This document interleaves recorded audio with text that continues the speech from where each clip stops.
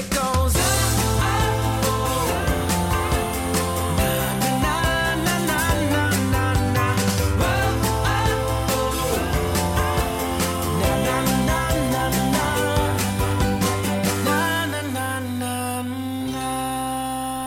yes, welcome to the chat. This is the podcast powered by Talk. My name is Greg.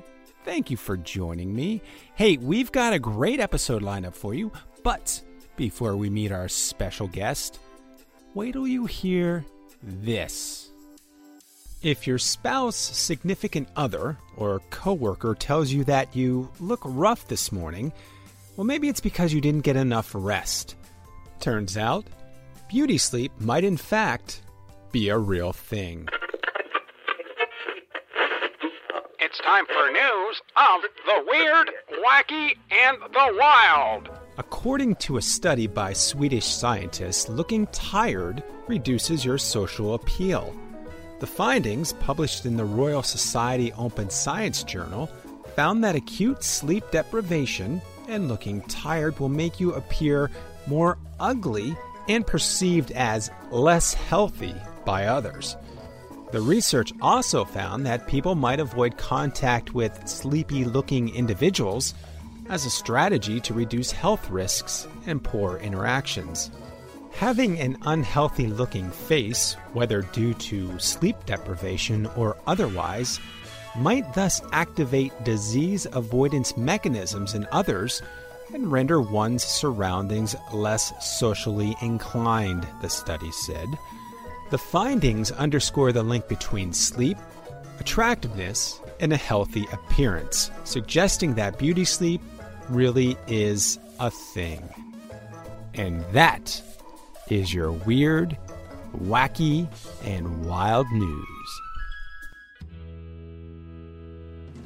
I'm really excited to talk to my next guest. He is an award-winning composer and producer with music in his genes. His impressive client list includes 20th Century Fox, Sony Pictures, Marvel, DreamWorks, Paramount Pictures, Universal, and many, many more. You can hear his work on the big screen, the small screen, and every size in between. And speaking of the big screen, my guest has a project out now in this summer's sure-to-be blockbuster film, which we'll discuss in just a bit. It's my pleasure to welcome to the Chat Podcast Lounge the incredibly cool and insanely talented Joshua Mosley. Thank you for joining me. It's great to have you here. Thank you. It's my pleasure. You come from a deeply rooted musical family. Yeah. Can you tell us a bit about your journey to becoming a composer? Well, music was definitely a big influence in my family growing up. My grandfather was a bassist, and he played with many of the greats: Tony Bennett, Louis Armstrong, Peggy Lee, Wow. All those guys. And our household was definitely a musical household. So my mom's also a jazz vocalist, and we grew up singing and playing instruments, and started playing the trumpet around 12 years old. Played that all through high school and bands, and picked the piano up actually before that. Really got serious with that in high school, and it kind of translated into me doing this as a career. I actually didn't really want to do music as a career. Really? Through high school, I wanted to play football. I was trying out, going to recruiting things for University of Washington Huskies and stuff, but that was not my path. And I'm glad I ended up here. You're currently living and working in the Los Angeles area, but spent a lot of time in Seattle. Is that where you studied composing? I studied at Pacific Northwest Film Scoring Program with Hummy Man in Seattle. I grew up there most of my childhood, and my wife and I moved here in 2009, so coming up on 8 years already. I studied with Hummy Man, learned a whole lot from him, and I went on to do some arrangements for him on some shows up there, and that was like my first mentor and into this crazy business and in a film composing. And that was certainly a defining moment in your career. Yes, absolutely. Yeah, I was just starting. I started my business with my buddy of mine I told you about, Daniel Sadowski, and we were eager. We were sending out demos and stuff, and I got introduced to him through a mutual contact, and got to meet up with him and show him my stuff. And he was like, "Hey, dude, it's you should probably study with me before you guys keep sending out demos." So it was good to definitely get the knowledge behind all the motivation that we had to make our careers or put our careers in motion, but to get all that knowledge of theory and in writing and just of the industry and writing the picture. It was definitely priceless and a turning point in propelling things forward. In the intro, I had referenced your work on all screen sizes. What do you find is the most challenging aspect composing for cinema, television, and the gaming industry? So I guess we'll start with film. I think to be a good composer, you have to be a great storyteller. So it's getting into the characters, getting into the story, and presenting on screen musically what maybe you're not seeing visually from the scenes or from the character, and just helping tell the story and being collaborative definitely in the process. And with video games, there's definitely there's more story now in games these days, more so than ever. I guess it's just delivery systems are different. There's a lot of interactive scores now, and mostly interactive scores. And you're delivering stems, you're writing in a way to where you can they can mute out certain things and bring in the programming brings in certain tracks to make things sound more suspenseful or less suspenseful and whatnot. So yeah, there's little things you got to learn about each thing, but each has their own reward as well. So it sounds like cinema is more linear in nature versus the interactive world where things can change based on gameplay, correct? Exactly. Yep. Well, you have some exciting news that we're going to talk about. You just finished work on a huge project that's in theaters now. Can you tell us a bit more about it? Absolutely. Yeah, so it's Baywatch. And wow. I worked with Chris Leonard's on that and the team at Sonic Fuel. That was a fun one for sure. I've worked with Chris actually. I think this is maybe our 8th or 9th project now, like 6th film. So Chris brought me in back in November to help contribute to the music for that picture, and a lot of the vibe of it was hip hop and dance reggaeton based.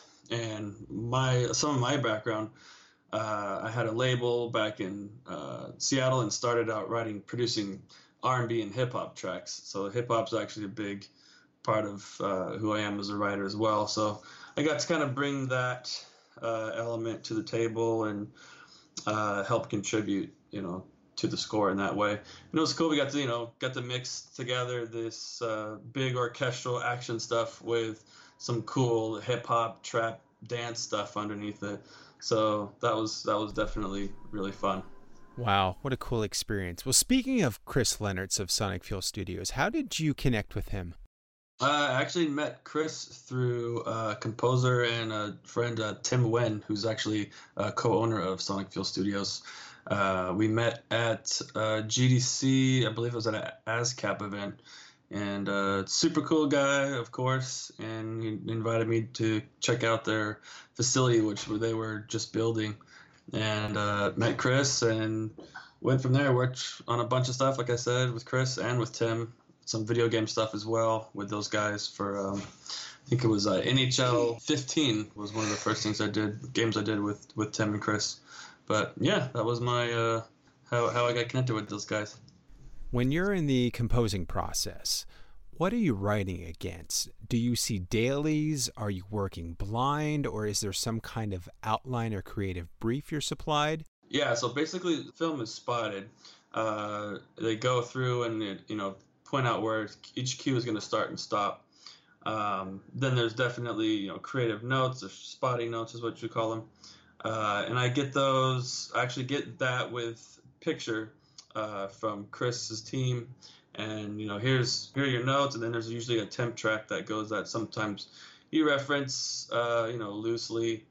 Sometimes, the directors and producers really like the temp. So you're definitely writing to picture. So I'll get a specific scene, for this certain cue. And then you're writing to picture based off of the notes that you're given and somewhat of the temp track as well. So let's jump into the studio and talk about your creative tools. Between the musical keyboards and the computer keyboards, what are you capable of creating with the technology at your fingertips? I have a fairly clean, simple setup. I just have my MIDI keyboard and everything's in the box. I have many libraries. So at your fingertips, you can produce for pop, R&B, and hip hop dance music, and I can also write for the full orchestra. Wow. It covers the gamut of everything for sure. So you really do have hundreds, if not thousands, of sounds and samples available. Exactly. Yep. Each lends well to specific genres. So you definitely have a whole pool of stuff to pull from. That's really cool. So over the span of your career, what advancements in the hardware or software have either impacted the efficiency or even the quality of your work? Computers have gotten faster, have allowed you to have a lot more software synths going at the same time. So you're not, there's little things that I'm a Logic user. So you used to have to freeze tracks more, which kind of saved CPU and power from your computer. Now computers are so strong and fast. You don't have those issues. You don't have as much latency issues. I used to have a big huge Mackie board.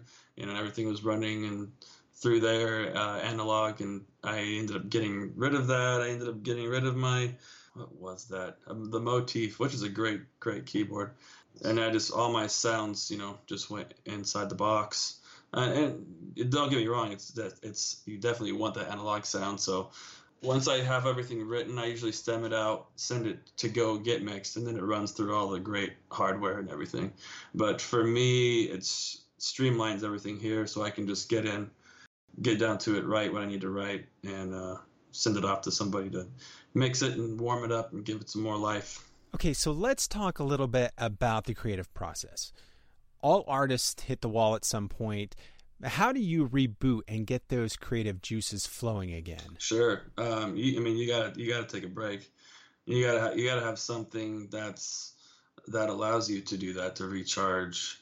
For me, it's a few things. It's spending time with my family, hanging out with my kids, spending time with my wife. I like golfing, going golfing. Those are definitely my main things that chill me out. Watch movies, all that. Yeah, so you get inspiration from just everyday life. Yeah, absolutely. It's just walking away. It's if I'm sitting here and this certain cue's not working, I'll know. Okay, I need to walk away. I need to go just chill out for a few hours, or come back to it tomorrow. And it helps you hear things from a fresher perspective, and you're not so in it that you're not seeing a way out or a way to the end. Yeah, well, that's great advice for sure. Is composing typically a solitary job, or are you able to collaborate with others? Composing is definitely a solitary job for the 99% of it.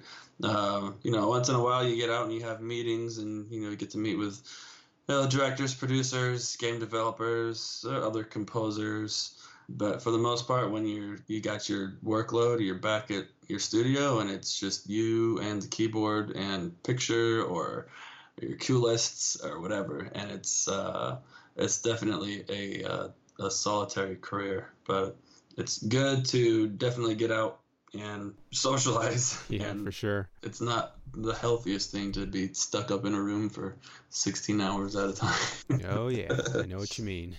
Thinking about contemporary composers, whose work do you admire the most in the industry?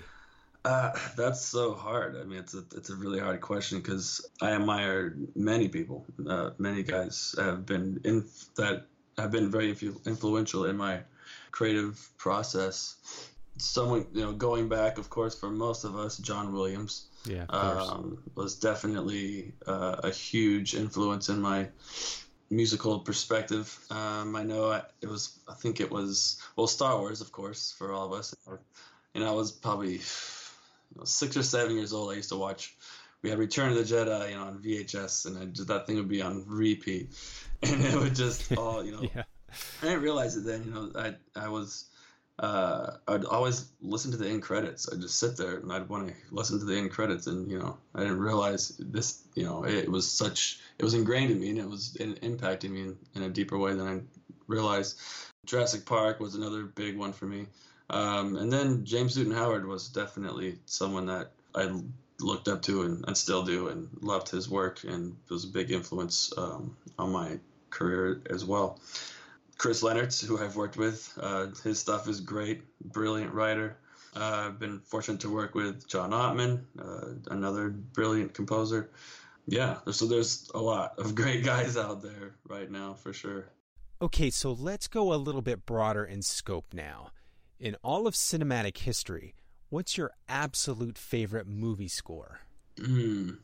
Man, that is really hard. If I had to pick one from my a few from my childhood, Jurassic Park was like the first soundtrack I had, and I had that when I was like 12 years old. So I had, in my CD collection, I have Jurassic Park, and then I have Dr. Dre. It was Wow.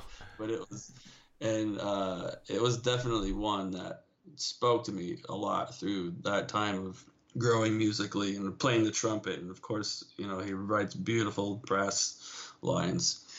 That was really inspirational. I love, different sounds, electronic sounds, being creative and pushing the envelope, doing things different. So I would say that would be another one, but there's so many. It's hard. Benjamin Button actually was one of my. It still is one of my favorite. Desplat, that was beautiful. It was a beautiful score. Yeah, it certainly is. As a creative person, I often find it hard to push myself away from the desk on a project and say, hey, it's done. I'm a constant tweaker and reviser. Do you find yourself the same way? I think it's harder, when you're writing your own stuff, it's harder for me. But when you're on a deadline and you're working on a big project with a major deadline, you're forced to say, okay, as long as they're, I make sure I'm pretty happy myself with it. But there's, you have the client's, approval. You have the director, producer, game developer. If they're like, we love it, it's great, and it's, it has to be turned in, you have to let it go. So there's always, I can't think of much that I've released or that that's finished in film or games that I'm like, oh, I would have added that, or maybe I should have taken that out. That's just, I think that's in all of us creatives, that just, it's there, and it's a good thing. It pushes us to be better and better and push the boundaries. Oh, agreed. And while we're talking about the creative process, I want to throw out a few more questions to you. When you're working on a project and submit it, do you find that you get a lot of revisions, or do you nail it on the first try?